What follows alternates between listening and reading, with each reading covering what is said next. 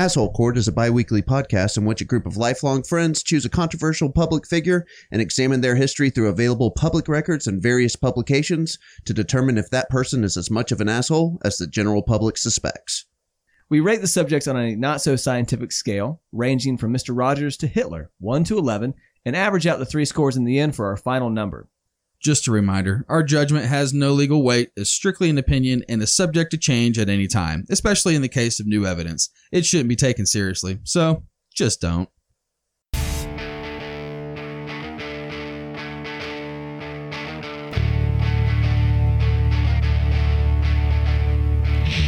As societies evolve and social norms change, over the last 150 years, we've seen a shift in the romanticism and over-celebration of the fucking cool guy. You know who I'm talking about. The guy who shows up real fucking loud to the party, wearing some ridiculous jacket or shirt, toting a bottle of warm, clear liquor that he and his girlfriend have been slowly pulling on all night. And yeah, a 50-50 chance of a bag of cocaine in his pocket. Yeah, that guy. That guy usually hits his peak between the ages of 18 and 20 years old, and odds are, if he keeps it up, he'll either wind up dead or in jail, or he can do like most do, and come to the conclusion that you aren't as cool as you think you are, sink back into normality, just like Homer Simpson into the bushes. Take that template and apply it to a musician. We've seen it so many times. Bands have a huge hit, they may have some quirky look or get-up that makes them unique, everyone thinks it's cool, old people think it sucks, it makes the news in one way or another one time, and then after the hits stop coming, everyone looks back and agrees how stupid it was in hindsight. The musicians that can have a gimmick and pump out more than one hit will last a little longer in the memory bank of society. The perfect example is the band Limp Bizkit and the subject of today's show, Fred Durst. Durst and his band made a crazy run in the late 90s and early 2000s. They were the biggest name in music for a couple years, and Durst seemed to have the world in his palm. They were all over TV, at the biggest music festivals, celebrity parties, and of course, playing Times Square for New Year's Eve. But once the sheen wore off, many seemed to move to that latter stage of the cool guy life cycle, the part where they look back and question their taste.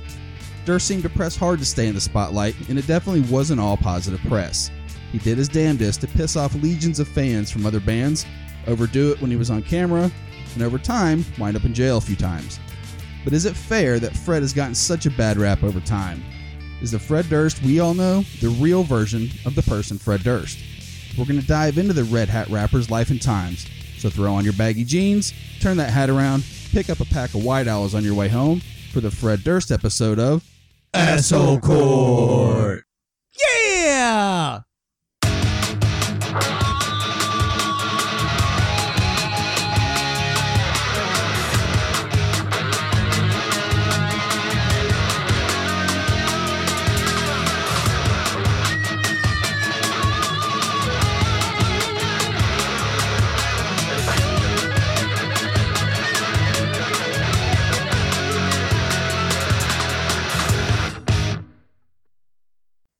All right, we want to give a massive shout out for this episode recommendation. This show suggestion came to us from our boy Shawnee and his boys over in Dublin, Ireland.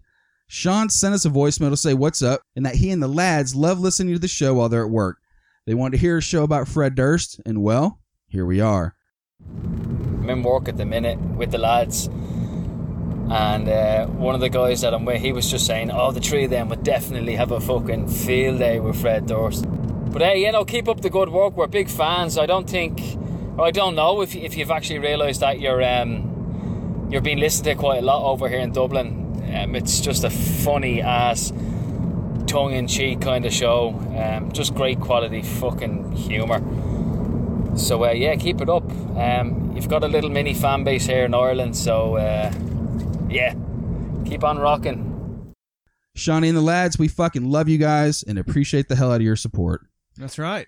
Yeah, when we got that message, it was just awesome. It really meant something to the 3 of us, and we really appreciate all you guys. And so you kind of see how you connect into people's lives. Like, you can just imagine dudes on a work site, and one of them found a podcast they like. They start playing it. Everybody kind of, enjoys it as well. Becomes like a thing at their job site, And I want to go ahead and preemptively apologize for my horrible Irish accent that I occasionally whip out of the toolbox there, Shawnee and friends. I know it's shite. That's right. All of our invitations have, you know, a They're little. fucking horrible. Yeah. There's some that are to be desired, but that's all right. They keep us entertained, though. That's right. So. All right, boys. Let's get some pre-show asshole scores for Fred Durst, buddy. What you got? All right. So for me, I remember, growing up, my dad was in the music industry, but for some reason we didn't get a copy of this CD. I guess maybe the label that he was on wasn't partnered up with my dad's music people. But I remember you had a copy of this, Randy. I sure did. It's a tape. It was a It's a tape. fucking tape. Yeah, It's there a you fucking go. tape. And it was a $3 bill album, and it was before the Faith, like when they did the Faith one hit the radio. Nobody knew who these guys were. We did. We Yeah. were hipsters That's for right. the least hip band of all time. Well, I mean, that was like perfect timing for It us. was. I mean, that was our high school years, our like sophomore, junior, senior years. Yeah, it was like 97. Yeah. Early 97. Early because 97. We were big first got- fans of Korn. Yep. And Yeah. somebody was like, hey, these guys hang out with Korn. You should check it out. Those two bands are tightly connected, and I got a story later on that'll kind of actually dive into that a little Okay. bit. Kinda Nice. Cool. Yeah. Nice, and that makes sense because we were huge Korn fans. Yep. And but no, I remember their second album, the one that had Nookie on it Yep. and all that. I remember specifically Randy had that album. I didn't. He had it on CD, and I went back and listened to it. Step my game up. Got the That's CD. Yeah, that was CD on that one.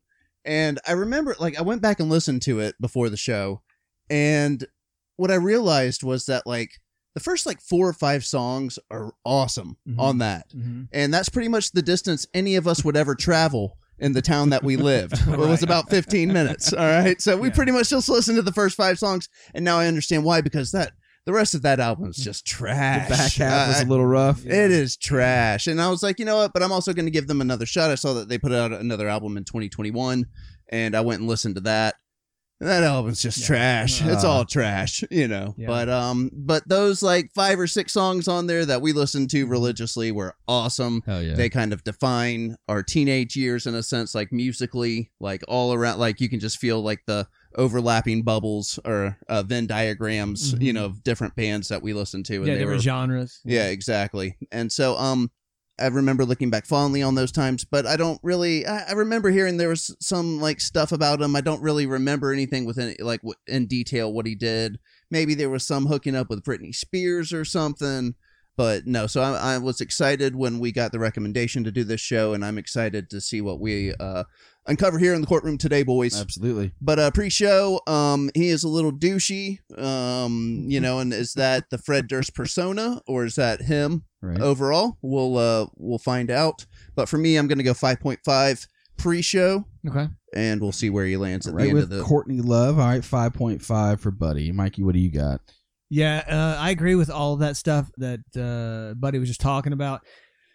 They hit the lottery with their music because it was like the right place, the right time, the right atmosphere, and it can only exist in that time. To Yeah, be right. perfectly honest, it's sort of like the soundtrack for Scarface, where at the time it came out, it was probably like, this shit is banging. But then when you watch Scarface again, you're like, this can only exist in 1982. And that's what it feels like. We were, before we started recording, Buddy started playing a couple of the tracks. Randy was playing a couple of tracks. And it was sort of interesting in like going to a museum and seeing something like that. But And I didn't even play some of the other tracks on there, and you can tell these guys were just really biting on a lot of the other artists at the time. Totally. There's a lot of Korn influence on theirs. There's a lot of Alice in Chains influence. You can feel them biting off of just a lot of the different people from that time. yeah, I said it was a product of all that stuff sort of like accumulated, and it came out at the perfect time for them. And also by the time that they had their like second, third album, they were hanging out with like Method Man and shit, which I'm a huge Wu-Tang fan, so of course I was going to sign off on that. I will recognize that they became the laughing stock and just ultimately reviled in a way that I've seen happen to other bands, but generally there's usually some sort of like reconsideration down the line that never occurred for Limp Bizkit. They just true, remained yes. hated. Yes. And I don't think that's fair, and especially when people talk about like, oh, I fucking hate him. I was like, that album was ubiquitous. It was everywhere. Every CD book that existed in the 90s had a copy of that. So this isn't about Limp Bizkit, though. This is about Fred Durst, and I will sign off on him appearing to be a douche. Even then, I thought he was pretty cool, but sort of douchey. But I will agree, actually. I was going to go with a 5.5 before Buddy said that, because I was like, he's more than a 5. He's less than a 6. Yes. So we'll split the difference. Yeah, he's definitely, more than a Tila Tequila, but not quite a Steven Skull right off the rip. Yeah. So, And I don't know anything about him personally, really. So this is going to be interesting. All right, Randy, bring us home. All right, so I would probably, out of the three of us, consider myself the biggest Fred Durst / Limp Bizkit fan back in the day. Fair enough. Yes. I've got a story here in the show that might just kind of show that a little bit. It's kind of a fun story. To your point, Mikey, right place, right time. Dude, his music was my jam for about 2 or 3 years. Yeah. Like, Sure. man, all the stuff that kind of followed it. But you did see, like, musicians that are held in a pretty high regard. Whether you like Nine Inch Nails or industrial music at all, you look at a guy like Trent Reznor. Oh, yeah. Go check out his skill set. That guy's like, Oh, yeah. That's why he's doing, like, literally Oscar-winning soundtracks for movies. Scores and everything. He's insane. Yeah, he's insanely talented. He's a musician, right? Mm-hmm. So when he speaks out against you, it definitely, is gonna, Stings. it's gonna hurt. Especially when you look up to a band like that as like one of your, influences. So of course, kind of tough, but it sucks to see, the candle kind of die out. You almost want to see bands break up and just be like, we're good. Yep. All right, cool. But I remember at one point, they brought in a couple different guitar players. Wes Borland kind of jumped back and forth a couple times, and Wes had the eyes, right? That's right. They kind of had that look. Fred had the red hat. Wes was the weird guitar player with the eyes. Oh, yeah. It's just kind of a unique thing. Their own little Axl and Slash. Well, yeah, and the hit song was Nookie, and if That your was the parents biggest, knew anything, you figure out real quick, what Nookie is, and they're like, Jesus Christ. Our parents always knew. It was like when my sister had the 69 Boys CD, and my parents told us, we know what that means, and me and my sister vomited in our own mouths. Yeah. But I mean, like, even if they didn't know what the Nookie was, like the very next line, context. Well, you can take that cookie and stick it up your ass. Yeah. What kind of cookie, though? What kind of cookie, buddy? Peanut butter. I go with the Oh, me nutter. fucking raisin. I go with the Nutter Butter because it's ribbed for my pleasure. That's right. Still in the peanut butter family, though. That's right. Awesome. So I'm going to give Durst off the rip a 5.0. Okay. All right. He's just kind of one of those guys you have to keep away from certain people. Yeah. You know what I mean? Like, I imagine if he was your buddy, he would be someone you may want to, like, he'd have to wait in the car if you had to go home and get something. Like, you don't want your mom. You wouldn't leave Fred Durst with your girlfriend at your apartment while you went to go get groceries. And maybe not even in your car while you went in because you couldn't bring him in your house. Yeah. Hey, Fred, we got to drop you off at the gas station. Yeah. While we run to my house and change clothes real quick. Why does Buddy get to come with you? My mom knows Buddy. Yeah. Yeah. You remember those? Oh, of course. He's eaten dinner with us before. Yeah. I was one of those sometimes. Awesome. All right. So, 5.0 pre-show. All right. With a 5.5 from Buddy, a 5.5 from Mikey, and a 5.0 from Randy, Fred Durst's pre-show asshole score is a 5.3. All right. 5.3. Oddly enough, Fred Durst is exactly the same score as DMX and Elon Musk pre-show. 5.3. Yeah. Interesting. Yeah. Interesting comparison there. Yeah. I don't know if Elon Musk has ever been compared to Fred Durst in any way, shape, or form. So we may be making He's been ground. called a douche. Well, yeah, there you go. Yeah, there you go. Awesome. All right, you ready to fucking tear this shit apart with a goddamn chainsaw? Yeah. I'll tear your ass raw. And if my day keeps going this way, I just might Break your fucking face tonight. It's time to break.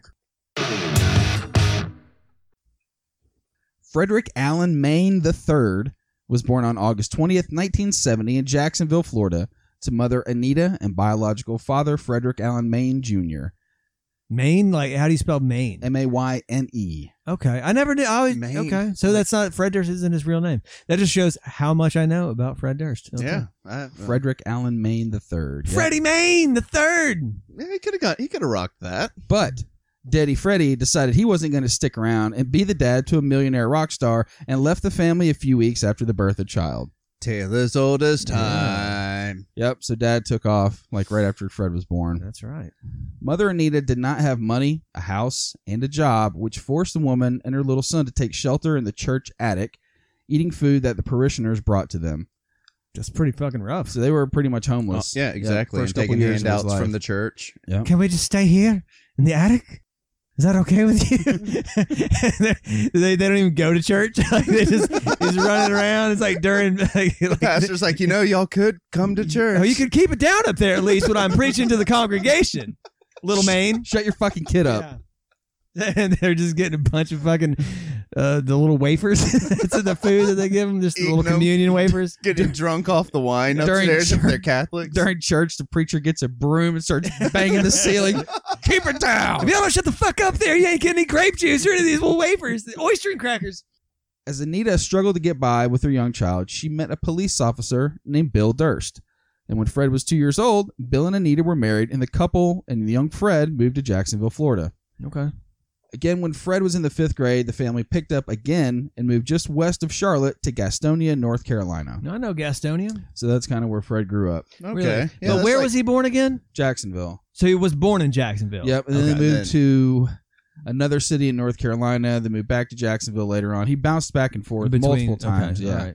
But yeah, like Gastonia is kind of like central North Carolina. No, it's west, very far west. It's actually just west of. It's like right before you get into Charlotte, you'll see signs for Gastonia. Yeah, it's Okay. a western There suburb. used of to be Charlotte. a bunch of textile mills and shit up there. Okay.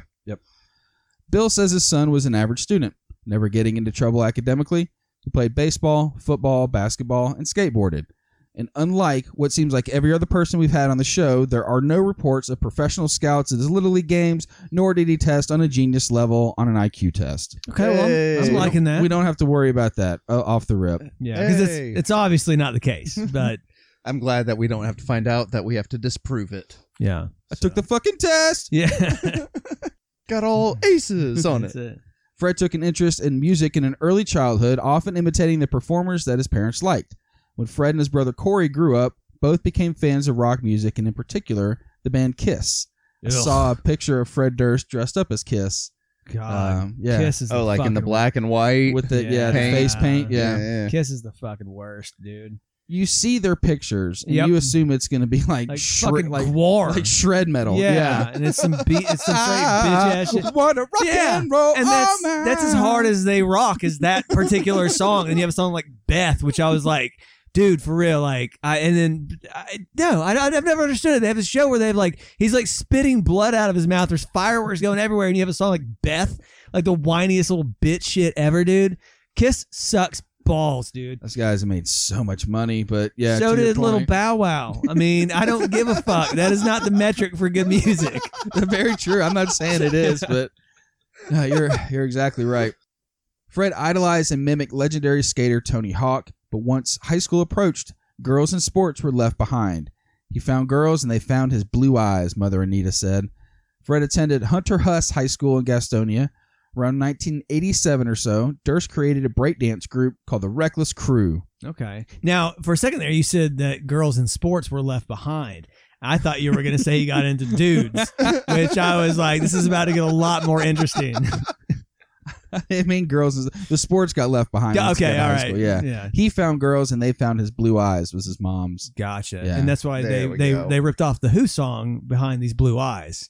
He was masturbating in the mirror while he talked about covering that song. He was like, I remember in high school, these girls love these blue eyes. So I never even recognized he even had eyes, to be honest. But also, I'm not that into hat dudes. brim comes Yeah, down low. that's it. You know.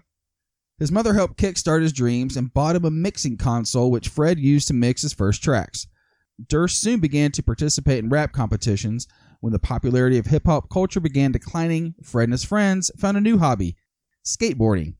And it was around that time that Fred's musical taste began to favor heavy metal. The musician began to devote much more time not to mixing, but to writing lyrics. After graduating high school, Fred tried his hand at a bunch of different jobs. Having entered Gaston College, he began to look for some jobs in the fast food industry. Yeah, you want some fucking fries? I mean, but let's be honest, dude. Thank God that he started working on lyrics, because I mean, what would have happened had he not tried? Where wouldn't would have the gotten, world be? We wouldn't have gotten like a chainsaw, all tear your ass raw. Buddy pulled up some songs with the lyrics showing, and we read them just like, Oh, it was hard. It was like legit, like physical cringe. Like my butthole was legitimately closing up. Like I was gonna shit myself. You guys know me. I don't really do lyrics. You know me. Like over the years, I know the words to songs, but people are like, oh, you know what the song means? I'm like, no, I have no clue. Nope. You know, I know what the words may be. Yeah. And I make up a lot of words, you know, throughout songs. Yeah. And Fill in the gaps. that's exactly right. But yeah, no, these are the songs I totally fucking jam to. And you go back and read the actual lyrics and you piece it together and you're like, man, that's all right. Yeah, he should have got that Pulitzer Prize instead of Kendrick Lamar.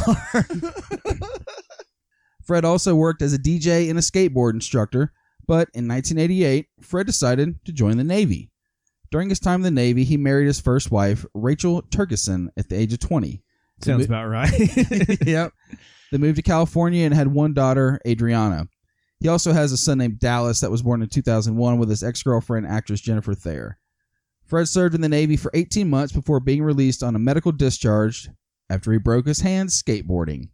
The couple divorced soon after Fred discovered that his wife was having an affair. That also sounds about right. That military picture, man. Bro. Damn, you see it so often. It's so true. often. It's These true. kids get out of school. Yeah. They are trying to make sense of the world. They're in a join the lonely military. place. They're in a lonely Yeah. place, and they immediately cling. And you know, the military will. There's a monetary incentive to getting married, so a lot of them do it. And then when they finally go out on their ship, and their wives are fucking everybody else on base, it is a tale as old as time. For And then real. they come home and their house is empty along with the bank account. That's correct. You hear it all the time. Yep, and their wife's pregnant. They've been gone for a year. Yeah. Yeah. You know? Yeah. One article I read, it said that Fred assaulted the dude his wife was banging and had to serve a month in jail. But I couldn't verify that one. I couldn't find it. It was just one article I read. After he got out of the service, bummed out and fresh off a divorce, Fred returned to Gastonia in a very nu metal move. Instead of being sad and writing country songs, he began writing hip-hop songs to make himself feel better. Somebody served on a boat with this guy. I just can't imagine. That just blows my mind, Who's dude. his bunk? Yeah. Got your mate, you know? Somebody legit was like, when that dude hit it big or whatever, and they were still in, they were like lifers or some shit like that, and they're like, fuck! I gotta get on tour with He them. told him, he was like, y'all should join a band with me. They're like, shut up, Durst. Just shut up. Like, nobody wants to hear your shit, dude. Well, there's people all over that have that story. Matter of fact, I'm not going to get into too much detail, but there is a uber world famous television actor and producer Okay. from around this area that worked at a place I used to work at. And, Yep. and he left right before I started working there 20 years ago. And the legend goes that pretty much he told everybody, I quit, fuck you guys, watch how big of a star I'm going to be. And they kind of laughed, like, get the fuck out of here, Yeah. dude. And then it turned out being, like I said, I'm not going to drop names, but if I said his name, everybody in the world would know who it is. So, Yeah, certainly. yeah, just kind of crazy. I actually had one of my people that worked for me. She left, and she told us the reason that she was quitting was because she was a TikTok star. And I was like, good luck with that shit. That's right. I remember this. Yeah, I was like, good luck with that, dude. I mean, whatever works best for you. And then one of my coworkers was like, she has 1 million followers. Showed me her TikTok page, and I was like, you fucking kidding me? Holy shit. Wow. Yeah. So good for her. Crazy. After he started writing his songs, he organized a rap duet together with a friend.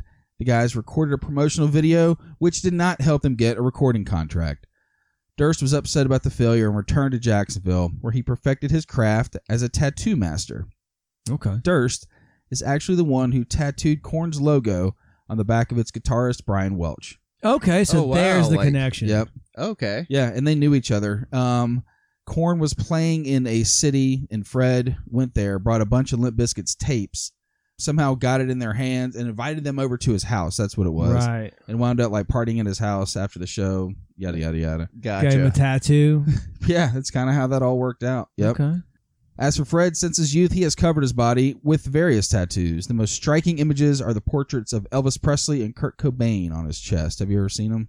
No, I haven't. No, I've never seen Fred Durst's chest. You don't look up bare-chested? You don't Google that? No, bare butt. What He's does he got- have on his butt?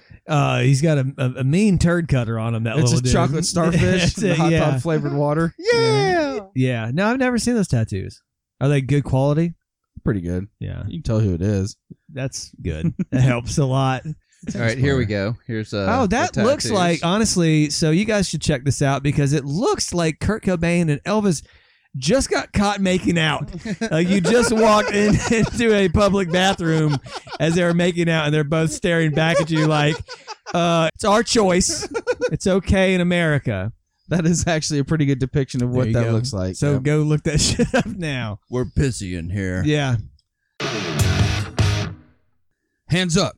Give me all your money. Well, enough money for a cheeseburger from the value menu at least. We are now live on Patreon.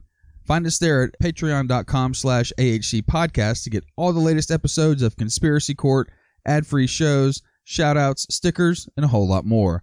It would be a crime if you didn't. Big thanks to all our fans, and we appreciate all your support. Let's dive back into the action. Fred started to jump in with some local bands, however, but never really seemed to make any traction. He was in groups by the names of Split 26, Okay. Malachi Sage. What? Yeah. And That sounds like a fucking hippie Jewish dude. yeah, It's like they name their kids like some new age mom is like, this is Malachi Sage. Malachi Sage. He's a crystal child. And the last Malachi Sage Johnson. That's it. Yeah, he's got a career at GNC coming up. and the last band before the big one was 10 Foot Shindig. Okay, that sounds like Russell Crowe's band. It's like 9 foot of odd grunts or whatever it is. It's like 10-foot shindig. Yep, 10 Foot Shindig. There's all those bands like 10cc or whatever it is, and Loving Spoonful, which is all supposed to be the amount of like the load that the average man blows. What is it? There's a band called Loving Spoonful. Spoonful. Okay. Yeah, and then there was one called I think called 10cc or something like that. And they were like, 10 that's the- cc. Okay. Yeah. So, I mean, for some reason, I just think about a lot of jizz-oriented band names, and that's 10 foot of a shindig automatically goes right to some sort of weird sex act. I don't know. The band we all know, Limp Bizkit, was created in 1994 when Durst met Sam Oh. Revers. I forgot. Limp Bizkit is the name of the band, which itself is got it. So the reason he named it Limp Bizkit was literally to make people think that they suck, if that makes sense. Well, When they asked him, he mean, said, I want a name that repels to people. Yeah, I always heard it as also because there was the horrible game Soggy Biscuit, and I heard that there was a local sort of verbiage for it. Sometimes it's called Limp Biscuit, and I thought that was what it was. But I mean, I don't know. Oh, if I that's think true I or not. remember that being Yeah. the kind of lore back in the day. Yeah, if it was like a different, like a regional variation on the Soggy Biscuit game, which is just fucking disturbing. Google Soggy Biscuit and find out what that is. That's kind of like the legend that Ric Flair lived in that neighborhood by our high That's right. school. Yeah. It's not a legend. It's true. So yeah, Limp Bizkit was created in 94 when Durst met Sam Rivers, the future bass player, in a cafe. Sam invited his brother John Otto, who became a drummer to the group. The last member to join was Wes Borland, and then DJ Lethal joined the guys about a year later. That's right. And DJ Lethal came from House of Pain. Yeah. Yep. Yeah. So that had to be pretty cool for them. They were a nobody, and all of a sudden you got the DJ from House of Pain who was, fairly big. Jump around fame. right, yeah. yeah. That's what I saw, or I listened to a couple interviews with him before we recorded the show, and he talks about like how like as they're coming up, just some of the people that they met along the way and got to work with. He was like, dude, I was like this kid from North Carolina. Yep. That all of a sudden, like like I'm working with DJ Lethal, and like also like he ended up becoming really good friends with Pauly Shore. Like right as Fred Durst is taking off, Pauly Shore is like plummeting. Yeah. Son-in-law is over. And, All of his movie deals are over. Yep. And he's no longer really the He was no longer wheezing the juice. right. No, he was not wheezing the MTV juice anymore. Yeah. And he met Fred right at that time, and Fred was like, "Oh my God, it's fucking the Weasel!" He's like, "We're gonna hang out all the time," and they actually became really good friends. And the Weasel went on tour with them for like a lot of their tours back then and stuff. And Fred Durst was like, "Yeah, like all of a sudden it's just like I'm on a tour bus." And Pauly Shore's walking by in like a string bikini with like half of his bush out, rubbing his nuts on people. Like, God. Sounds what is bad. my life? Like, Yeah. this is crazy. Quincy Jones is over in the corner stroking himself like, gonna make a star out of you, boy. Things were just odd. Anchored by the band's creative cover of the 1988 George Michael hit Faith, the demo landed them on the 1998 Ozfest tour and earned them a growing legion of fans. Yep. In 1999, Limp Bizkit released Significant Other, a game changer of an album for the group, which included the top 10 singles Rearranged and Nookie. Over the next several years, Limp Bizkit emerged as one of music's most popular bands, successfully bringing together elements of hip-hop and metal known as nu metal. Yeah, and with a metal. umlaut over the top of it, That's just right. to make it extra metallic. That's right. Yeah, they're always trying to put labels on all that You stuff. have to. And Blame that on the 80s where they were like, I don't know, man. Nordic death metal's cool as fuck. Super dark, and they have these weird little things over their letters. Let's Yeah, try that the out. umlauts. Yeah, that's it. Yeah. Rap rock. The month of July in 1999 was definitely a fucking crazy one for Durst and the Biscuits. On July 12th, Fred, who 2 weeks ago had been named a vice president at Interscope Records, the dude was killing it, and they made him a VP at Interscope. Yeah, they blew up quick, and that's the thing. I mean, it's to get to that level, and that is the thing. It is sort of like an honorary title. They gave it to Jay-Z with Def Jam and stuff like that, but it was probably more business oriented. But well, he had at least a little bit more under his belt because he was directing all the videos. All the videos. That was a big for thing. Yeah. that, so it wasn't just him, like, just the music only. right, And, like, in every video that they did was pretty much a #1 on TRL. Yeah. Like, I mean, instantly. but it was of course, in like 2 years. If even that, really, Yeah. like a year and a half, all of a sudden he went from being like some fucking burnout tattoo artist in Jacksonville or whatever, and then all of a sudden he's like a VP for Interscope Records. It And was shit. like Yeah. 99 to 2001. Yeah. It was right in their wheelhouse. And he talks about it. He said that, like, the whole time, like, he just really wanted to be a director.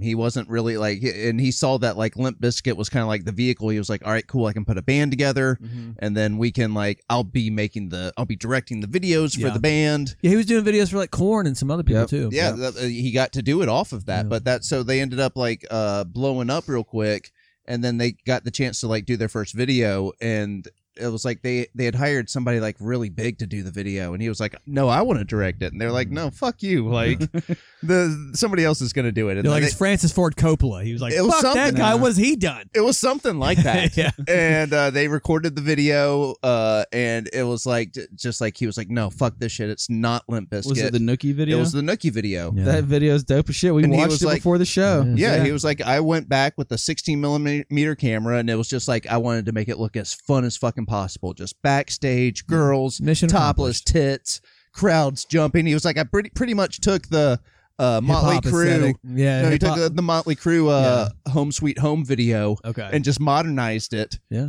and threw in some breakdancing. There you go. And- Worked out well. Yeah, It's a fun it did. video.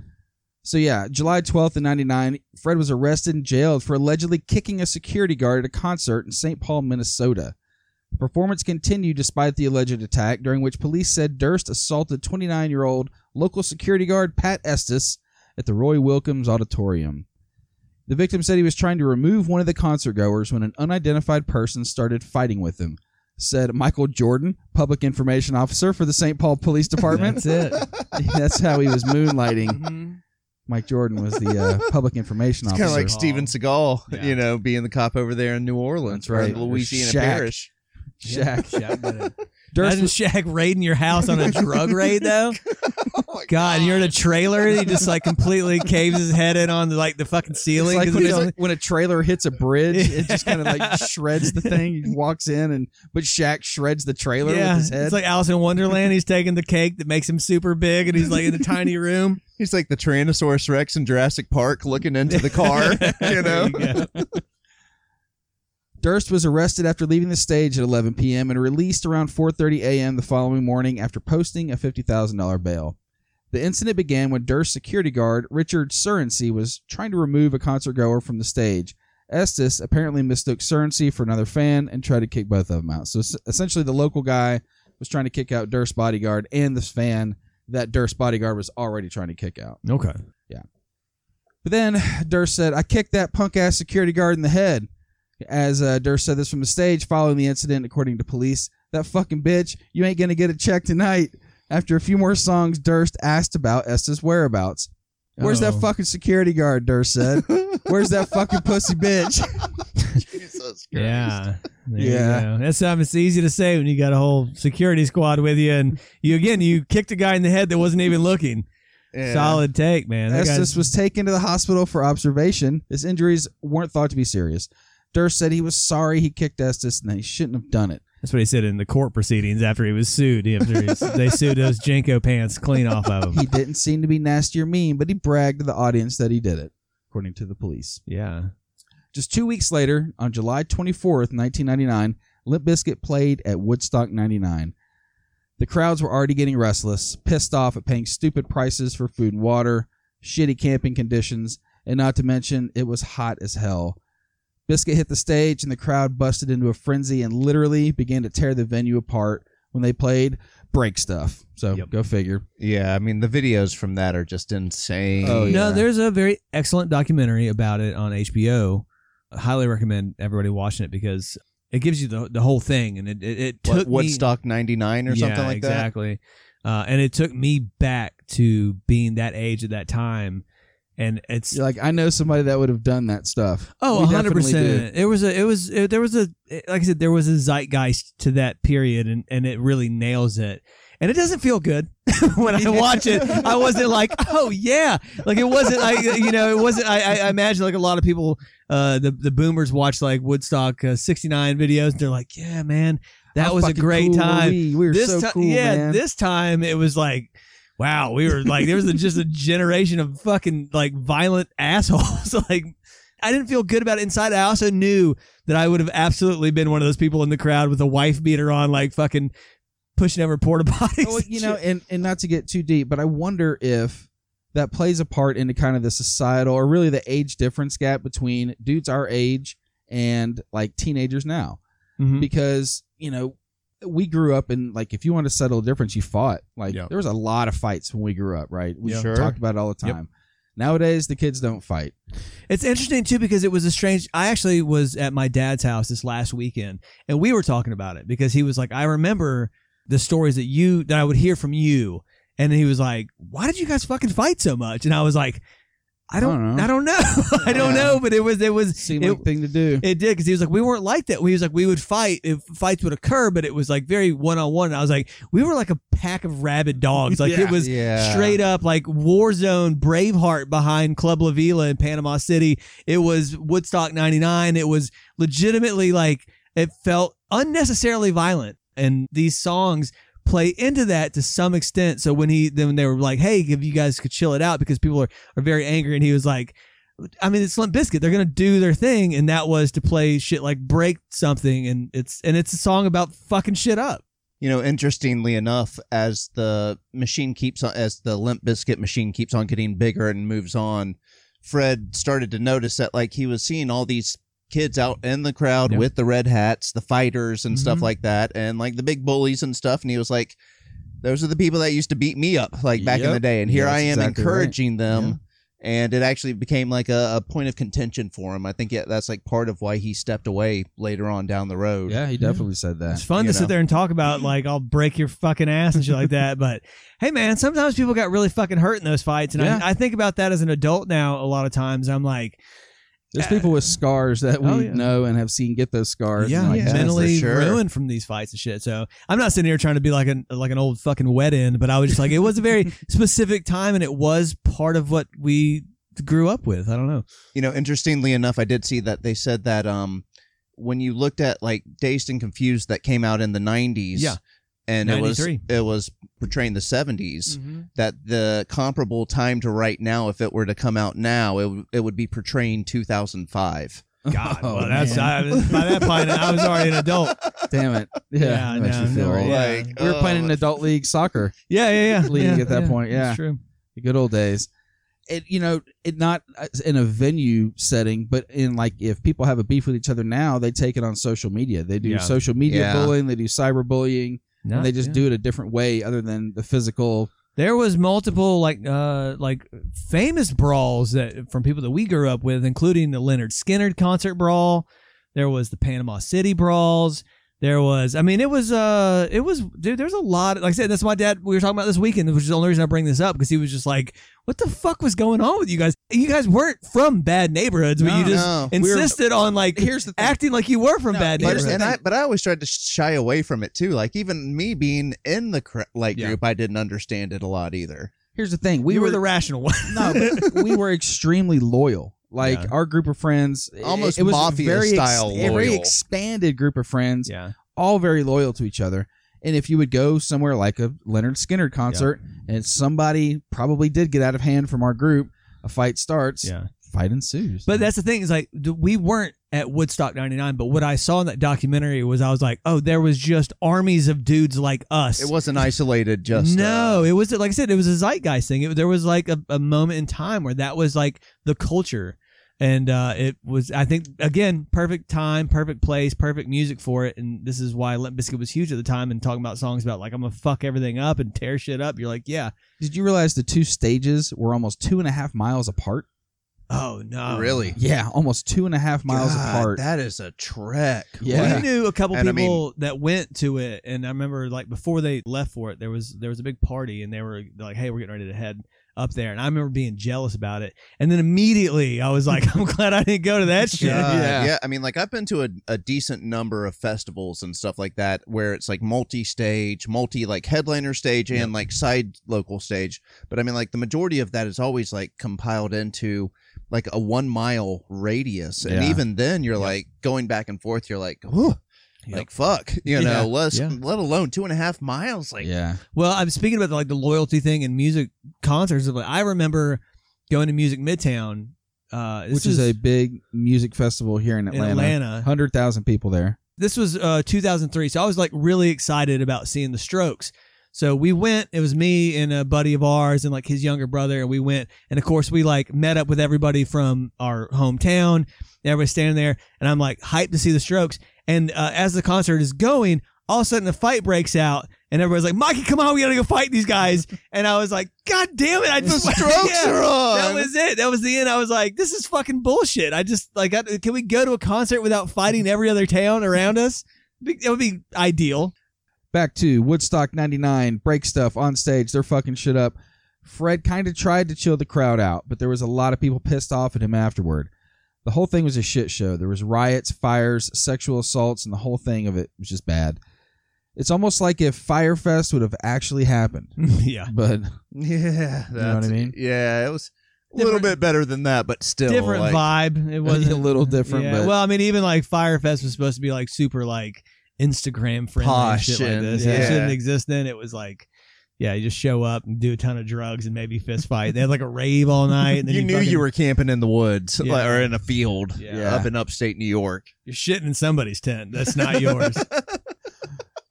unfortunately for Durst, people got angry with him all over again in 2021 when the documentary Woodstock 99, Peace, Love, and Rage put the spotlight on the problematic music festival again. Fred addressed the Woodstock 99 controversy while talking to Variety magazine in 2019. During the interview, Durst pointed out that Limp Bizkit was hired to put on an energetic show, and that's what they did. Limp Bizkit's an easy target, so bring it on. It's easy to point the finger and blame us, but they hired us for what we do, and all we did is what we do. I would turn the finger and point it back to the people that hired us. Honestly, when you watch the Woodstock 99, the Peace, Love, and Rage or whatever it was, they actually are pretty fair about it because they're talking about, like, in my mind, actually going back, in my memory, it was that Limp Bizkit set everything off. Like it was already like very tense, but then when they came on there, that's when it opened up the floodgates. They were the kerosene. Correct, but that really wasn't the case. In fact, a lot of people don't realize is that they played either the first or the second day. It wasn't even the third. It was It was third. the second day. Saturday. Yeah, the It was third the day. fourth- Sunday was the last day. Yeah. The third day was when it really. That's when they were burning shit and stuff like that. And Red that was Hot actually Chili Red Hot Peppers. Chili Peppers. Yeah. That's when they asked Anthony Kiedis and them to like just chill out, and instead of Can chilling you it play out, under the bridge? yeah, they wanted. That's pretty much what it was. It was like play Under the Bridge, something calm to calm everybody down. Instead, they played Jimi Hendrix, Fire, and as things burn. We and got this. Yeah. Hold on. But all of that hate really was like everybody, for some reason, the story became that Limp Bizkit did that.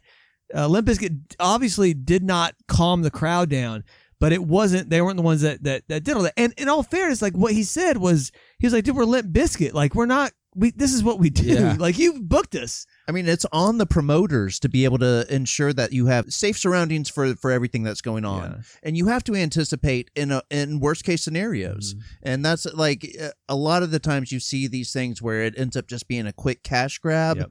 And a lot of people who just don't know what it takes to really put on these festivals. And then the bands get blamed for doing what they fucking do. Well, you and know? they even talked about in the documentary about really the reality of Woodstock 69 was fucked up because the promoters didn't really know what they were doing. They were cheaping out. And that 94 actually was good. 99 was the same thing, but also that like it became even worse because like they cheaped out on security. They put all these energetic bands in there. They brought more people in than they should have. They did it on like a fucking tarmac where there's it's like a heat sink essentially. Yeah. And then they were charging like bukus of cash for like water and shit like that. Yeah. So people were It's about $7 per water. Yeah. is Well, it's like it equivalent. turns into a corporate cash grab, you know, Yeah. versus being an authentic music festival Yep. put on by people who love it and Yeah. stuff like that. You know, it's corporate America getting it. You know, Woodstock 99 brought to you by Starbucks. right. And You know. and the story became that Fred Durst and Limp Bizkit caused everybody to riot and these rapes to happen. And it's way more complicated. And honestly, like I said, the documentary did a good job of sort of breaking that down. So Oh, I'll have to check that out. They told Kiedis, "Hey, buddy, we're gonna need you to chill him out up there." He said, "Hold my soy latte." yeah, dude, yeah. Nobody gives the Red Hot Chili Pepper shit at all, but that was when shit was like burning down, and they were like, "Hey, dudes, let's play Fire," and they nailed it. A great rendition. Fire. But it's also the other thing was in that documentary because like we grew up as Korn fans, and I abandoned Korn and Limp Bizkit pretty early on afterwards or whatever. But like that Korn set was some of the most energetic shit I've ever seen in a concert ever. Like for Yeah. like I'm not a Korn fan or whatever, but like respect where it's due because like Jonathan Davis came out there and when they did that, like I mean that it was like a million powerful, people, man. and it was like, dude, that shit was nuts. Yeah. That's how concerts kind of were back in the late 90s, early 2000s in that sense. Like, yeah, like it would get crazy up there. Hell And yeah. that's- All right, so in June of 2000, Limp Bizkit's tour was sponsored by the controversial file-sharing service Napster. Yeah. Oh. If you don't remember what Napster was, they were the first and the biggest at the time to give people the ability to stream music, to put it very simply. If you love- Sean Parker. If you love Spotify, you can thank Napster because Yep. they pretty much started that ball rolling. And there's a whole other show you could do about Lars Ulrich versus Napster, That's but right. that's Oh, not yeah. that's for another time. Anyway, I have a very fond memory of this tour. There was a specific caveat to this whole tour. The tickets were free. Fans would camp out and wait until the venue started to hand out tickets to the show that night. Limp Bizkit announced their show in Atlanta, and we knew that we needed to be there. The day was July 23rd, year 2000. It was me and three of our friends. We drove to the venue in downtown Atlanta, a place called the Tabernacle. By the time we got there and set up, they were about 3 blocks away. We threw down our coolers and lawn chairs and set up shop, then proceeded to drink about 100 beers among our group. There may or may not have been some irregular fungi involved. We drank through the night until the sun came up, and the rumors began to swirl around the time they were going to start to give out the tickets, right? There was a total buzz in the crowd. You started You feel the energy. oh, we heard this, we heard this. Yeah, we had Buzz. literally been up all night drinking. By the time the people walked out of the venue to even address people, all fucking hell broke loose. People just grabbed their shit and ran. yeah. And we just all ran to the fucking Tabernacle. rush. Yep, and it turned out almost like a concert crowd in front of this guy, and he's like, chill the fuck out. Yeah. Everybody's going to get in. Chill the fuck out. This is what they call in economics the tragedy of the commons. It's, you know, Well this played, is- sir. This is why you can't have nice things. So anyway, they lined us back up. We wound up getting our tickets and going home to sleep. One of our buddies got dropped off at his house, got into a fight with his mom, kicked an overturned trash can that had an empty keg underneath it, and broke his foot. He was so amped up from that. Get me something to break. Yeah. How about my fucking foot tonight? He went to the hospital, got a foot put in the cast and a boot, and made it to the concert that night. The concert was off the fucking chain. So they had put up these 16-foot high chain link fences Yeah. for this whole concert Yep. tour. And one of our buddies, who is still probably the craziest in our group of friends, kept climbing the fence over and over, and the security guard would just reach up and grab him by the pants and just sling him back in the crowd. Let's do it again. Oh, he fucking loved it. And honestly, it was just insane. So we were on the floor right there by it. It was nuts. The opening band Cypress Hill. Oh, baller. Yeah. I still listen to Cypress Hill, though. I man. listened to Yeah. Black Sunday with my wife and kid on the way home, like literally, like, I don't know, maybe a month ago. And I was like, let's just put this shit on real quick. We'll see how this hits. And my son's 10, you know, but I was like, I mean, it's not so bad that I was like, he doesn't really fully understand. And also, be It's real. from the bomb. Yeah, be real. His voice is a little. He's like, well, let's the funka, let's stick the blunt. I twist it. So my son has no clue, but he's like, that bass is hitting pop. Boom. Yeah. Can I see the lyrics for this? Yeah. No. Yeah, no. Black Sunday is still a great album. I just remember that guy there. I can't remember the Be Real yeah, be real. Yeah, came yeah. out. That guy had like a 6-foot glass bong. Yeah. And just Christmas. ripped bong hits on the stage. And this was like 2000 before it was like cops were cool with pot. Yeah. Like they were looking to fucking Yeah. bust you with it, you know? Anything, Yeah. any Yeah. reason. Yes, I smoke shit straight from from the the road front steps. That's what, remember on The Simpsons when they had the festival and Homer was at the festival and Be Real was there and they were like, okay, who ordered the full orchestra? They said, possibly while high, Cypress Hill, I'm looking in your direction. They're all shaking They their said, did we heads. do that? Do you have a show subject you think would be a great fit for Asshole Court? Hit us up on any of our social media pages and let us know. As you know, we're full of good ideas, and some say full of other stuff. But we'd love to hear your ideas as well. Give us a shout, and maybe your subject will wind up in our courtroom. We'll definitely give you a shout out. Now, let's dive back into the courtroom. It was right around this time that Fred was taking his shot with some of the biggest pop stars in the world. When Fred and Christina Aguilera performed together at the 2000 MTV Music Awards with a rendition of Livin' It Up, people were A, not very impressed, and B, confused as to why this happened in the first place. Yep. At one point in the song, Durst re-engineered a line with, I want that girl, that's that. Unsurprisingly, that girl didn't appreciate such a comment and later gave MTV a message to pass along to Durst. You wish you got some nookie from it, Christina said. He got no nookie. That did not happen. It's some really crazy stuff that people want to insinuate and people want to say, and it's hurtful. So he insinuated, I guess, that he slept with Christina Aguilera, and she's like, hell no, didn't do it. Man. And then there was a run at Britney Spears in her prime. Okay. And I gotta say, Britney in her prime may be my favorite of all the pop stars. Of all time. Yeah, during her prime, like Let's discuss. She was So really hot. who's y'all's favorite? Let's discuss for just a second here. Does it have to be pop stars or just general celebrities? Let's go with like the musician. Yeah, because Okay. you can go hottest of all I'll be time. honest. I will go probably Jessica Simpson at her peak. To me, was super Oh hot. yeah, she was she real hot. yeah. Yeah.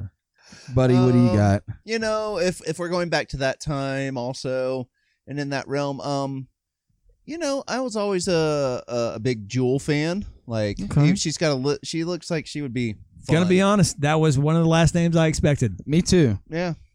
No, I like she looks like she's not like the Jessica Simpsons. No. It would not be fun to have a conversation with her, I think, with With Jessica Jewel. Simpson. Oh no, it'd be awful. You know what I mean? But with Jewel, I think it would be fun to hang out and talk to her Doesn't too. old girl need Invisalign? That's possible, but I think. Right? it's she. But then if you want to go on the other side, I probably would have said J-Lo or something like that. You know? that was actually the name I was thinking. Really? See, I've Was- always like heard horror stories about what a horrible bitch that she is. I've heard that as well. So- you know, but I mean, then again, On the streets. Yeah, I don't know about that. I guess it's tough. It's a bummer that you narrowed it down to like pop stars because you guys both know who my favorite was at that time, which was Salma Hayek. Like that was like one of my favorites. I at was the time totally too. convinced that if I went on what was that show on MTV where you could meet them? Remember you could meet? It was like Fanatic. Fanatic, yeah. Fanatic. I was like, dude, I'm gonna go on Fanatic and I'm gonna woo her and it will work. We were like, yeah, Mikey, Yeah. sure. Dude, You got a chance, The buddy. 19-year-old brain, not fully developed. Yeah, that frontal lobe doesn't develop till No. around 25. No. So It really was all about that he says, she says bullshit in 2003 when Fred and Britney allegedly may have gotten it on. Britney has never publicly confirmed it, but she said, he said some pretty amazing things about me, but I think he leaped in too deep, too quick. While Fred commented 6 years after the fact, saying, I just guess at the time it was taboo for a guy like me to be associated with a gal like her. I look back on it as very interesting in terms of how things may have sort of unraveled for her since. I'm still a supporter. I was then, and I guess I am now. Okay, so let's break that down. No, fuck that. He went on Howard Stern, and Howard was like, all right, tell me, did you do her from behind? Oh, and he's God. like, yeah, I mean, I'm not going to say all that. He's like, no, fuck that. You're on Howard Stern. Talk to me here. Like, what happened? Yeah. And like, basically at the end, he was like, yeah, we did it. Okay. And so, So here's from what she said. Here's how I think this played out. They did hook up. They hooked up. yeah, they hooked I up. don't- yeah, And here's but- what you also got to look at. But what she just said tells it all.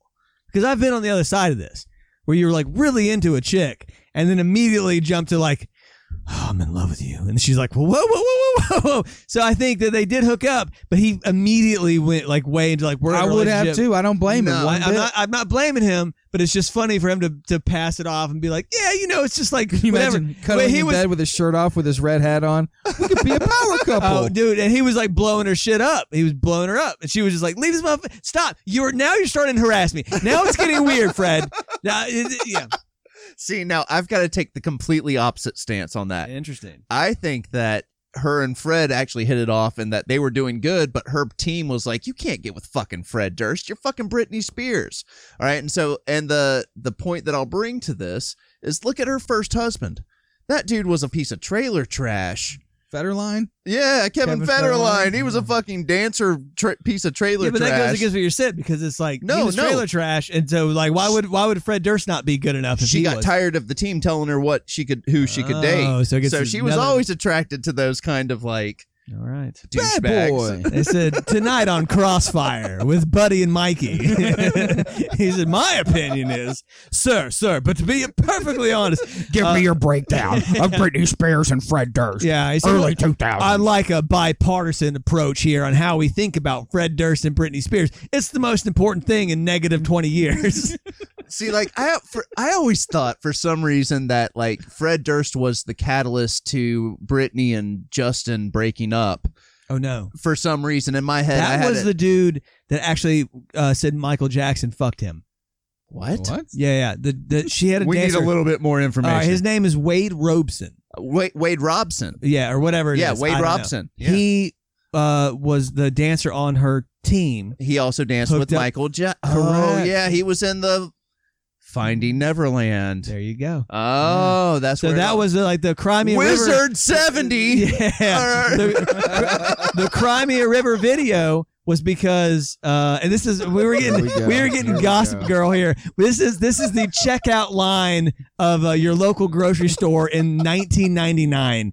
This is the conversation we're This having is the here. Star Magazine, Yeah, I like know. live conversation. But that's what happened. Wade Robeson, whatever was. Robson. He Dance hooked up for Michael Jackson. and got- for Britney Spears. got and then him molested and by- Britney- he was the catalyst in between Justin and Correct. It was Britney not Fred breaking Durst. up, and then that's what the video when he hooked up Yeah. with Timberlake hooked up with. I'm gonna be honest. At this point, our friends in Ireland, Shawnee and them are tuning out. They're like, What the fuck are these lads talking about, man? I didn't realize. I had no clue you were a poofter. During a 2001 tour of Australia at the Big Day Out Festival in Sydney, fans rushed the stage in the mosh pit and teenager Jessica Michalek died of asphyxiation. In Auckland, New Zealand, on the same tour, Durst threw water over the head of a security guard tasked with defusing a similar situation. During the Big Day Out crush, Durst has been accused of taunting security guards intervening in the situation. In court, Durst, represented by his longtime attorney Ed McPherson, testified he had warned the concert's organizers, Aaron Jackson, Will Pierce, and Amir Taylor, and promoter Vivian Lees of the potential dangers of such minimal security. After viewing video and hearing witness testimony, the coroner said it was evident that the density of the crowd was dangerous at the time that Limp Bizkit took the stage, and Durst should have acted more responsibly when the problem became apparent. Durst stated he was emotionally scarred because of the teenager's death. Yeah, and that's actually the thing that occurred recently with the Travis Scott concert. Yeah, There's absolutely. plenty of examples of this where you're starting with a foundation of people Excitement. excitement, and then people cheaping it out on security to maximize their profit margin. 100%. But it is really on the performers to sort of recognize problems in the crowd, and when shit gets They can't always do it, but he has a litany of events here or instances where he's obviously like goading shit on and not like helping the situation. Yeah, and that's what you also like got to kind of think about is from one point of view, it's like, he's going to work every day. Albeit it is him running around on stage and singing and stuff like that. He is going to work. In the same way people like go to movies and you end up going on set every day. But you start to like shit starts to rub you the wrong way. Like, God damn it, they fucking cheaped out again on security. So I wonder if like, you still to gotta some know. degree, like, does it like, No, because it's still at the end of the day, it's still the health and safety of your fans. And if you see a crush occurring, and like I said, there's plenty of instances of people doing it right. Pearl Jam's done it. I've seen Yeah, videos where where you they're stop like, the stop. show. They're like, stop the Yeah. show. Yeah. Everybody stop, like back up. Or if someone's like getting trampled, like I'm not gonna blame somebody if they don't see it, but like when you have like a Travis Scott situation where they're like literally people are like, hey, people are getting fucking hurt, and he's like, fuck it, run it. Yeah, and that's next song. Yeah. Like That's where you step over the line of like potential like ignorance, which is unfortunate, into where it's borderline malicious, where you're like, dude, negligence. you have the opportunity to stop, and I get you want to put on a good show, but you can't let people get hurt. And if you see that, if it happens one time, it's one thing, but obviously this is happening multiple times. Yeah. Durst made a small debut on the not-so-big screen when a sex tape with Fred was leaked in 2005. Gross. He definitely didn't want it to get out, but one of the funniest parts about it is someone updated his IMDb by listing it under his directing credits as Fred Durst sex tape, short and uncredited. He And clearly uncut. didn't want the world to see him in action between the sheets, as shown by the $70 million lawsuit he filed against 10 of the websites that posted the video. Yeah. But we have a surprise for our listeners. Uh-oh. You can go to our website, and we've got a link in the show that'll direct you right to the tape. Oh, well, I'm just kidding. I was going to say, Randy made a unilateral decision right Yeah, there. we're not You should aware see of the it. look on these dudes' faces. well, and to be perfectly honest, even if I wasn't worried They about, filed a $70 million lawsuit, but yet I have the version to post. I'm going to be perfectly honest.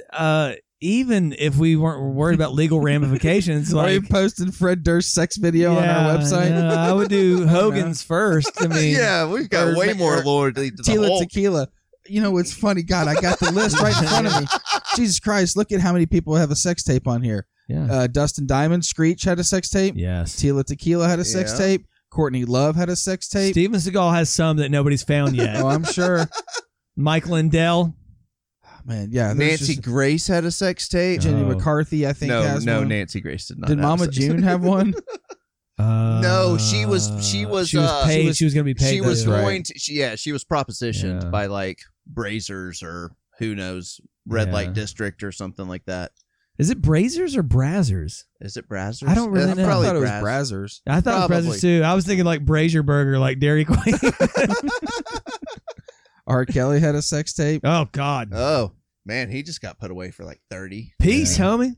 Jared Fogle. Yeah, there's a lot. It's Yeah. it's not great. So, but anyways, we didn't put the link on there, and it's even if we weren't worried about legal ramifications, we still wouldn't do that because we like you guys. We actually like you. You may change your mind after this show and all the shit we're saying, but In July 2003, Limp Bizkit participated on the Summer Sanitarium tour headlined by Metallica. In the days preceding the tour's stop in Chicago, local radio personality Mancow Mueller mocked Durst and suggested that listeners who were attending the concert should heckle the singer and throw debris. When the crowd chanting "Fuck Fred Durst" and pelting the stage with garbage, Durst erupted after 6 songs, threw the microphone down, and walked off stage. Hey, like he should, man. Fuck that. what year was this? 2003. 2003. Is this? I've always all right. I'm always interested in seeing the downfall of bands that go from like gigantic, huge, everybody loves them to being like pariahs, and I'm always trying to pinpoint that moment where they it jump the turns. shark. Yeah, where the basically. trajectory changes. Yeah. And I've never heard this before, and I wonder if this wasn't sort of where it was, beginning, or the maybe precursor. The before. last tick before you go Yeah. down on the roller coaster. By right? 2003, I still feel like they were already sort of being like ignored, but this does feel like it's a potential. I don't know. Durst was eventually sued for breach of contract for not completing the show by Chicago lawyer Michael Young in a class action lawsuit.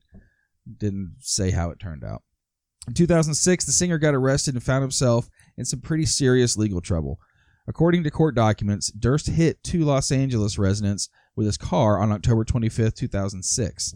Ultimately, Durst pleaded guilty to 7 misdemeanors, including assault, battery, and reckless driving. As a result, Durst wound up being sentenced to 120 days in jail, had to pay a $1,500 fine, and perform 20 hours of community service. He must have hit him pretty big, dude. That's almost half a year in jail. Yeah, 120 days. That's a almost third of a year. Yeah, it's almost and he's a huge rich celebrity. You must have fucked something up, dude. Thankfully for Durst, he got out of his time behind bars as part of his sentence was suspended. Based on the fact that Fred Durst was suspended, some people assume his crime wasn't serious. However, that isn't the case, as Durst admitted in court that he deliberately rammed his car into a vehicle with 2 people inside of it. Well, see, and that's the thing. I'm trying to get that famous because I'm really looking forward to running people over and not having any consequences. There you are. There it is. I think one of the things that made people dislike Fred Durst is that he was prone to start shit with a lot of other bands. And if you were a fan of that band, you may have been the target of one of Fred's insults. Let's roll through a list of bands that over the years would feud with the band in a segment we're going to call Feuding with Fred. Love it. All right. There was Slipknot. This is how it went. Fred referred to Slipknot fans as a bunch of fat, ugly kids.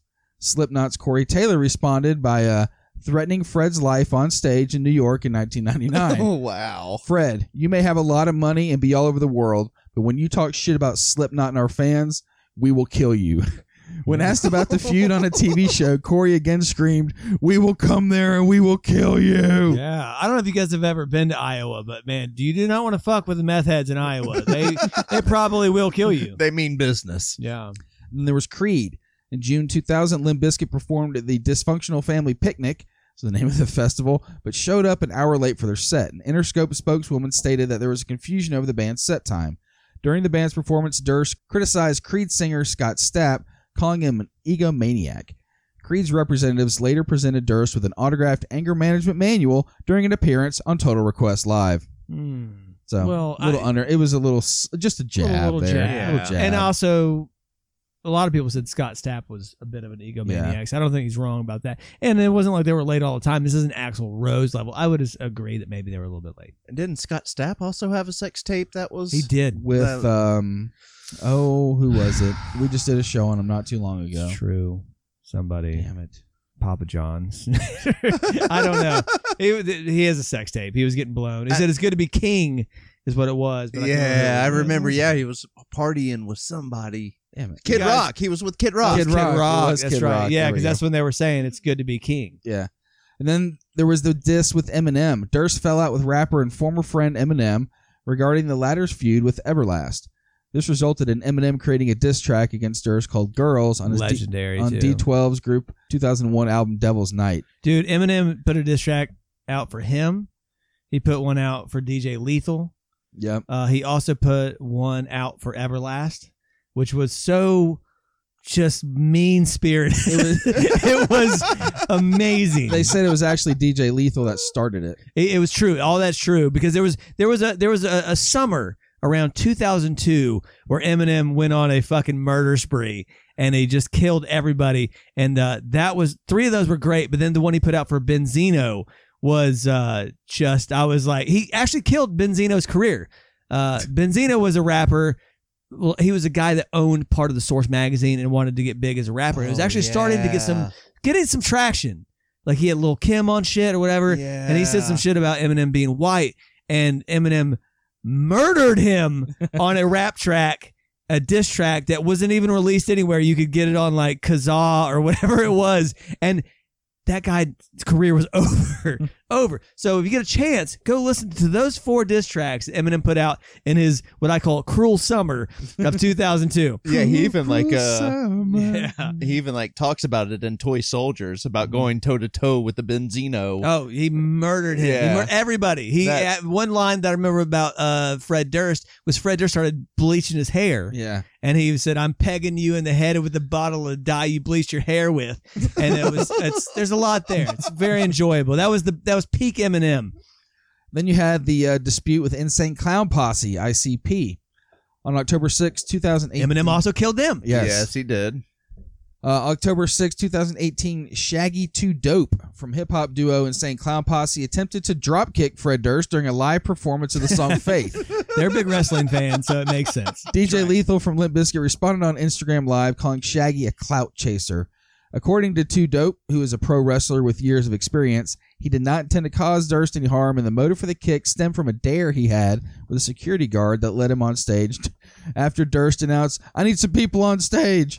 That's pretty awesome, actually. It's pretty funny. So this one is with Trent Reznor and Marilyn Manson. Probably, I don't know, to me this is the funniest one. Trent Reznor, frontman and pretty much everything man for Nine Inch Nails, was noted by Durst as an influence, repeatedly insulted. In a profile for Kerrang, Reznor mocked Durst, saying, "It's one thing if you know your place, like, hey, I'm an idiot who plays shitty music, but people buy it. Fuck it, I'm having fun. But it's another thing when you think you're David Bowie and you stayed up all night to write a song called Break Stuff." Yeah. I mean, Fred Durst probably spelt the word break wrong the first couple times. Fred Durst might be a cool guy. I don't know him, but his art, in the world's loosest sense, sucks. Wow, I love End Trent quote. for that. That's awesome. That was it hurt on so many levels, and there's no real comeback for that. You know what I mean? Now, what is funny is that I've heard Fred talk like later on where he's like, "Look, man, I'm not a great rapper. I'm not. I'm a hype man. Yeah. And I'm just somebody that I know that I can go up there and I can grab the mic and I can get the fucking crowd crunk. Chainsaw. Can you do that? Can you do that? No, I don't think so, but I know I can. I think it's also the sort of the thing where he talked about like how he felt bad because he was enraging the bullies that beat him up when they were young. You know, when he was younger. It's all different when you're on the other side of that coin and shit's not looking so great. Because for a minute there, he was like, "I will go toe to toe with Method Man, and I am the greatest fighter alive. I'm gonna write a song about fucking you up, son." So you know, it's like the guy that gets. It's how people find Jesus in prison. He's always in there, just waiting for him. DMX found him in prison. That's right. Yeah. You know. Durst, in turn, made many references to Nine Inch Nails in the Limp Bizkit song Hot Dog, leading to a Reznor earning a co-writer credit. Reznor said there was no issue, jokingly stated, when his record was going to print, Durst realized, fuck, I better ask permission first or I might get sued. I let him do it. I wasn't going to hold his record up, so we let him put it out. Hey, that's pretty cool by Trent. Fuck it. In 1999, Marilyn Manson insulted Limp Bizkit and their fans, I like this, calling them illiterate apes that beat your ass in high school for being a fag and now sell you tuneless testosterone anthems of misogyny and pretend to be outsiders. Man, Fucking love that. I mean, dude. it's pretty fucking spot Oh, on. man. that's what I would call. That would take me a minute to like write that. Like if I had to write a statement for like, hey, send me an insult of why you don't like this. Oh, that was that would take me a minute to write. To be fair, that also was probably like the equivalent of the freestyle the dude dropped on you, where he was practicing it in the shower that morning. You know what I mean? They're like, I can't wait to. That's a paint by numbers of. It paints a beautiful picture. It really very does. accurate. Yeah, Yeah. 100% tuneless accurate. testosterone anthems and misogyny. Yeah, And that's like that. you know. yeah. Man, I wasn't one of those guys, but I liked the music. I liked the tuneless testosterone anthems. Not misogyny. I don't know. Some people say we're misogynists on this show. I've heard it That's right. Timer That's right. too. We Yeah, have we been gotta- called that. I guess it's. I don't know Yeah. the perspective. Personally, I think women are cool, but yeah. Yeah, I thought we thought that too. So Fred Durst responded to Manson and Reznor's insults. I understand that Marilyn Manson is very unhappy that his career has gone into shambles and he's alienated his fans. So if he has things to say like that because he's very mad at himself, I would forgive him. And Trent Reznor's in the same fucking boat.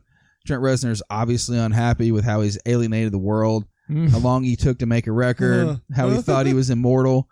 We're just here doing what we do. We have nothing to say about anybody. I wish them both luck, and I feel sorry that they're so jealous and mad at themselves that they have to talk shit. Smash cut the Trent Reznor grabbing another Oscar for his fucking film soundtracks. Now Marilyn Manson, he's not wrong about his. He's Still around. he's still around. Yeah, but it's- he's not doing anywhere near as good He's as a he used to he be is a doing. shell of a man. He's grazing Yeah. in a field. That dude has a very horse-looking face. Yeah, well, that and he has a very cow body now. He's We need to do a show on him. I've been kind probably of so. yeah, I've kind of That'd be a been fun pushing one. it for a while. Yeah, So he does look like a pasty man in a Glad trash bag these days with a fucking like weird bowl cut. I don't know. It was around 2006 that Limp Bizkit went on hiatus and Durst began to focus on directing. But before the band went on break, they began to look for a new guitarist after Wes Borland left the band. in a story that's stranger than fiction. According to Andrew Bennett's book, Eruption in the Canyon, 212 Days and Nights with the Genius of Eddie Van Halen, the guitar legend had it out with Fred Durst and even pulled a gun on him. Yes, you heard that correctly. Right, yeah.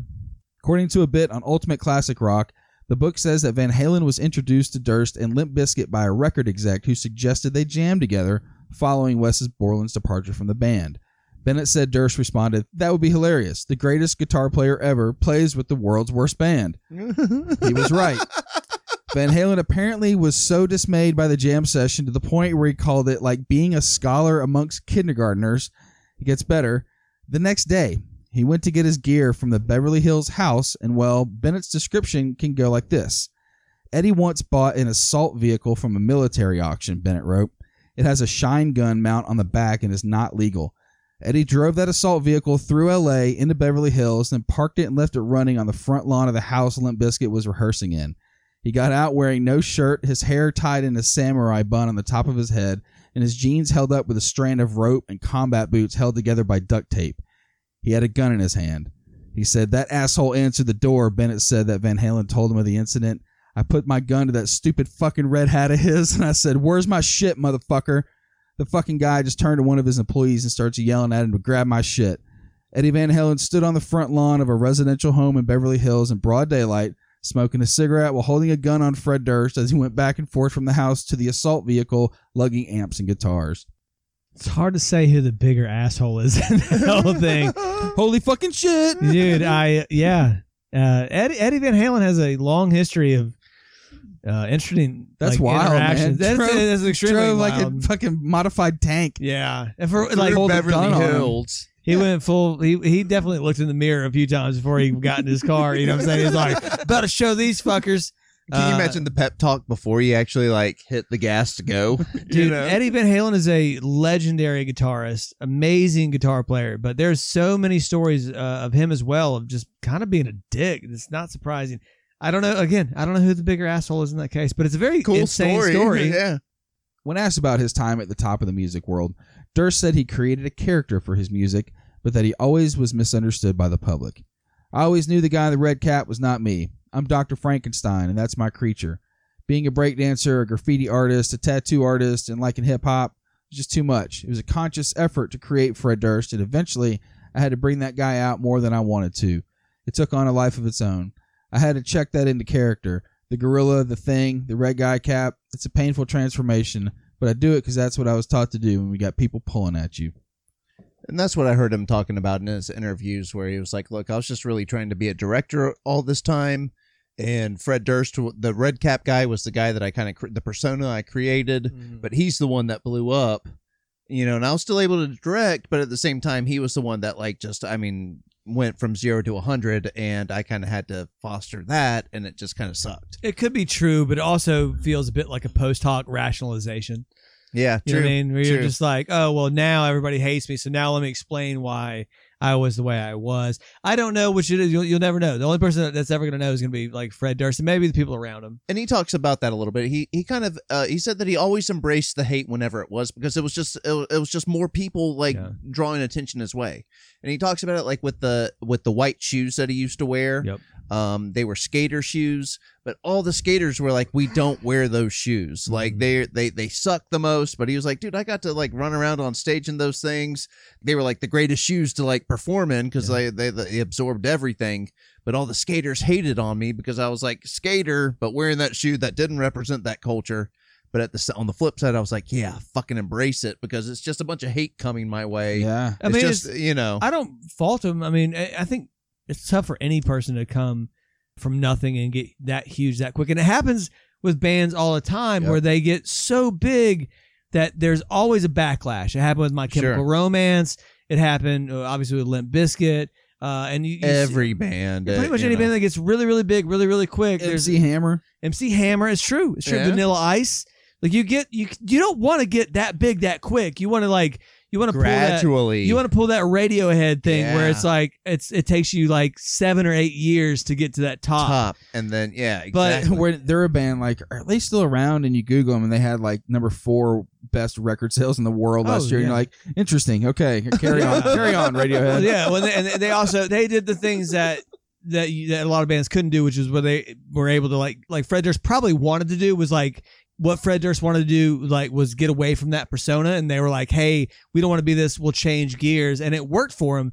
But a lot of people can't do that, you know what I'm saying? So it's I don't know, again, going back to Fred Durst, I don't know that maybe he's not the character he plays there. I also think that it's just as much a reality or a possibility that it's like a post hoc rationalization that he's like trying to explain away why he's hated. And it's got to Just suck. like everybody else. I have work Randy and I have home Randy. Yeah. You know what Yeah, I mean? sure. Everybody listening to the show has usually two versions of themselves. It's very true. And everybody least has two. like masks, and even beyond just work at home and like even just with friends or whatever it is.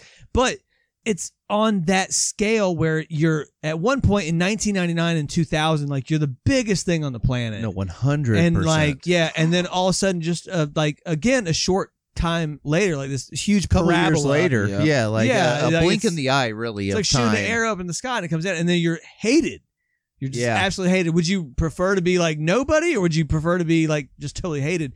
I don't know what it is. I feel bad for him in a sense or whatever. And there's not a lot of demand for Limp Bizkit to do a tour like there is Well- for like My Chemical Romance. But actually, I've been, as I've been looking at some of the, interviews with them, they seem to be like continuously getting booked on like certain things like every year, where it's like not big, massive tours, Yeah. but they're still like Limp Bizkit is still getting booked. Oh yeah. You know what I mean? Like here in 2022 and stuff Well, it was like that. back in the day when you had like the Fox 97 oldies Oldies tour. concert. And That of course- shit was of course- Me and Randy went to Man, that that like shit back was in the awesome. And you have like yeah. the headliners like the Beach Beach Boys, Boys, and then you have yeah. like, and also the Zombies or whatever. You know what I'm saying? It's like you're always gonna find a gig because Yeah. somebody loved Chubby that Checker is always Yeah. gonna, yeah.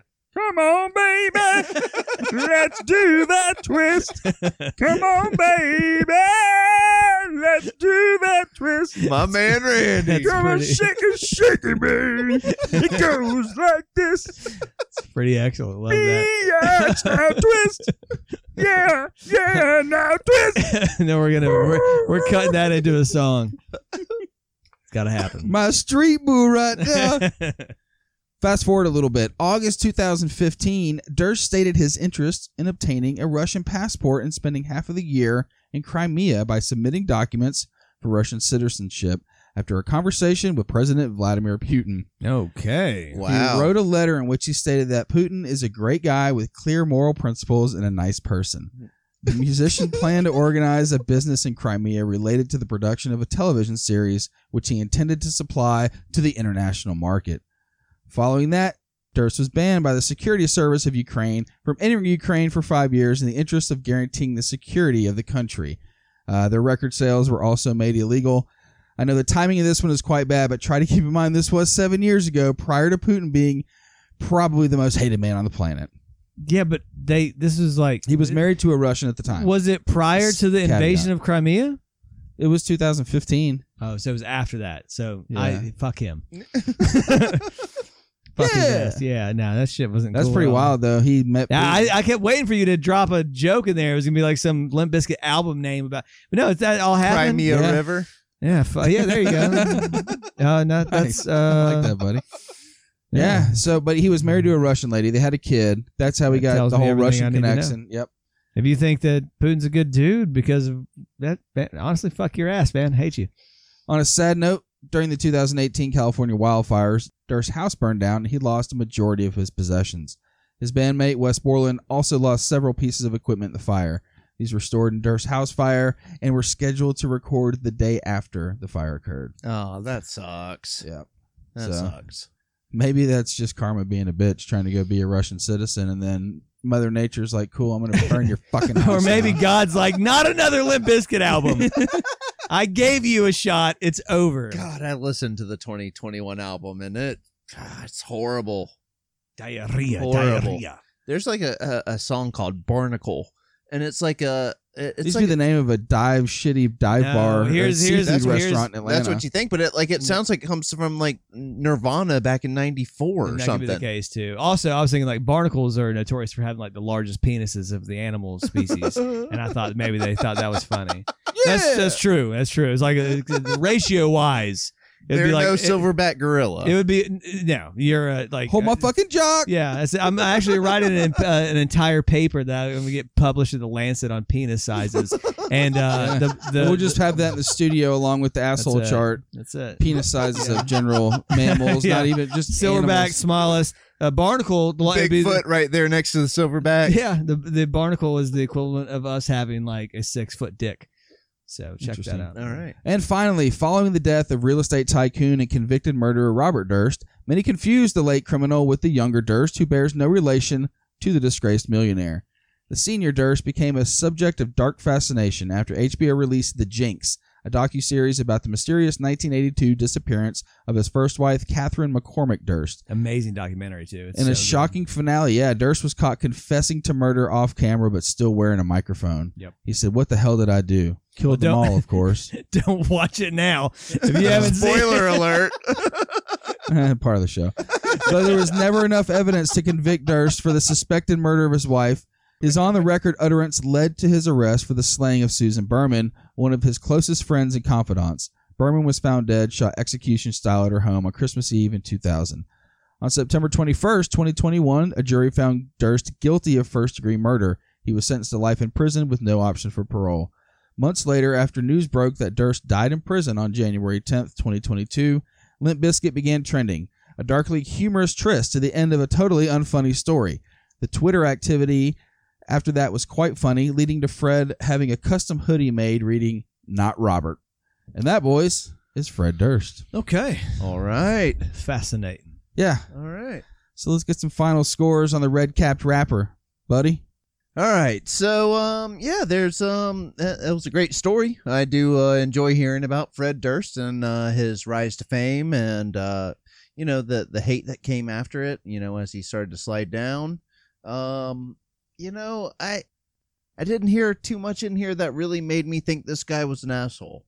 At the end of the day, I think that, he was just this guy that, wanted to be a director, put together a band. He was a good hype man and kind of just used what he had. And, really, I think that the whole stardom of Limp Bizkit really just comes back to Faith, I really think, at the end of the day. Mm-hmm. Like, Faith was that one song that they were like, look, we go up there and we sing our shit and we get booed. If we do this one cover, like, people actually kind of like it, and that'll kind of like throw them off a little bit. And that's what fucking took off. Like, that's when that hit. That's when they got on Ozfest. That's how they got that gig. When they got onto MTV and that video dropped, like, it just, it ignited like fire. It threw them onto the map. So it was just kind of like this right place, right time. And that's just how some things are every once in a while. And, he just had a great idea. It actually happened to fucking take off. And I think he was just along for the ride. I don't really see anything that in his character that really seems malicious. There was a little bit of show negligence that you kind of catch a little bit here and there, from him. But just overall, I didn't really see anything that really made me seem like he was a real big asshole. At the end of the day. So where I originally had him at a 5.5, I think I've got to backpedal him just a little bit. I think I'm going to throw him where Randy had him at the beginning of the show. So for me, at the end of the day, I think Fred Durst is going to be a 5.0 as the final asshole score for me. All right, okay. 5.0 for Buddy. Mikey, final thoughts. Okay. I talked about it a couple times, like I said, with his rationalization after the fact of why he was like, well, I didn't really want to be like this, and I don't buy it. I think he doesn't buy it, folks. I don't buy it. I think that he, if they continue to be huge, he would have just kept doing the same shit. I think it was after the fact that it was like there was a sort of level of contrition that was like necessary to sort of like ingratiate himself and be like, no, I'm really not a bad guy. It's not like that. Like, I really wanted to like chill. I don't blame them for Woodstock 99. But I do, like I said, Woodstock 99 is one particular instance. There are multiple other instances that we talked about, which actually ended up with people losing their lives, which sucks. And you should know. You should watch the crowd as an observer. Like I said, there's plenty of instances where people got this right and they could calm things down and save people's lives or prevent injury. Didn't seem to care. I think he was sort of self-absorbed. his shit with Putin being a good guy, that's crazy as fuck to me. Yeah, that shit is crazy. That's fucking Yeah, and it, like I said, I would even give somebody a pass if this was like 2015. Yeah, the pre-Crimean invasion. I would be like, okay, well, I mean, maybe you don't really know what's going on and it's fine, but this is like post-Crimea where you're like, they just invaded a fucking country. There's all sorts of shit going on in eastern Ukraine. It's the writing's on the wall. Yeah, it's not fucking cool. And then trying to be like, oh, hey, I want to like, it's all the shittiest people go there and try to suck Putin's dick, including Steven Seagal. That's right. So that tells me what I need to know about that. So I'm going to put him at a 5.95. Okay. Because you know, I think that those two things alone are what it is. I don't blame him for, you know, sort of like riding this wave of some weird, you know, thing in the late 90s or with Limp Bizkit. I don't have any problem with Limp Bizkit. I don't like their music. I won't listen to it unless we do a show like this. In fact, I didn't listen to it before this show. You guys both did, and it never even actually registered. I was like, oh, I forgot that was an option. Me and Randy came in like singing songs, and Mikey's like, oh, I think I remember that song. But I will say, like I said, I do remember how popular it was, and anybody wants to say, oh, there was the other one I forgot too, was another band that blew up and then became hated, which was Linkin Park. Yeah. No. Don't even start going down this road. No, I'm not. But I'm saying, you know how I feel about Linkin Park. I know, but I'm saying there was another band that blew up way too big, way too fast, and became hated or whatever. So, anyways, yeah, that's it. 5.95 for Fred. Fred, what was his name? Fred Wayne. Fred Maine. Fred Maine. Fred Gucci Mane. Gucci Mane. That's right. All right, so I echo the sentiments of both of you gentlemen. I think my big thing is you kind of wish sometimes you could have your favorite bands figure out a way to keep it going, right? One of the bands that has actually been pretty successful in doing this is 311. I mean, now obviously they're way past prime, but if you remember back in the day, they came out, you know, you had Grassroots and it was Jam, and then they had 311 where they music and then 311. Well, yeah, they just really, really took off. Yeah. And they could have been that same template, right? Like 3 or 4 years in the prime and then just kind of faded. But then they busted out Transistor and it sounded completely different. They shifted gears, right? Sure. And went down kind of a different path. And you kind of wish other bands would take that lesson and figure out different ways to do their shit. It's tough to do, though. It's very tough. It is. You know, as the you gotta artist, actually be good at playing music. Well, that, and also if you have a built-in fan base, it's very tough because like people expect. I'll be honest. So, for instance, like massive Radiohead fan, I loved OK Computer. I loved the Bends. When Kid A dropped, I was like, "Fuck, what is this, man?" It was weird. And I literally didn't really register with me until a couple of years later. And then when they did Hail to the Thief, and I was like, "Cool, they're going back." But it took a minute, and it was very tough. Most people that try to do that hard shift, that fan base is built in is like, no, I want. Not the same exact, but I want that type. Yeah. They expect something. Yeah. And, you know, it's hard as an artist when you want to pivot and follow your heart, but like you're kind of like already on this path, you know? Yep. So, yeah, I think, you know, I had the lowest pre-show score to 5. I'm going to take him up just a tad. I'm going to have him at a 5.35 as my final asshole score. I like it. All right. With a 5.0 from Buddy, a 5.95 from Mikey, and a 5.35 from Randy, Fred Durst's final asshole score is a 5.43. All right, 5.43 puts him a tick above DMX and Elon Musk at a 5.3, and just below Courtney Love at a 5.5. It's in the company of fellow musicians. There you go, DMX, Fred Durst, and Courtney Love. And it's funny, I watched a video of MTV Party at the Playboy Mansion with Durst recording it. Oh, yeah. And he was walking around and kind of talking to everybody, and he sat there and talked with Courtney Love. So, funny enough. Sense. Yeah. Awesome. We hope you enjoyed this episode of Asshole Court. Check it out. We love to interact with you on all of our social media platforms.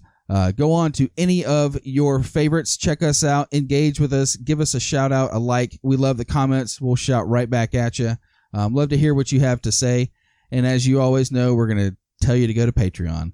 Get all the good shit there. You get Conspiracy Court. You're going to get stickers and swag. It's all the things that everybody wants. Until next time, treat each other well, and we'll see you next time on Asshole Court.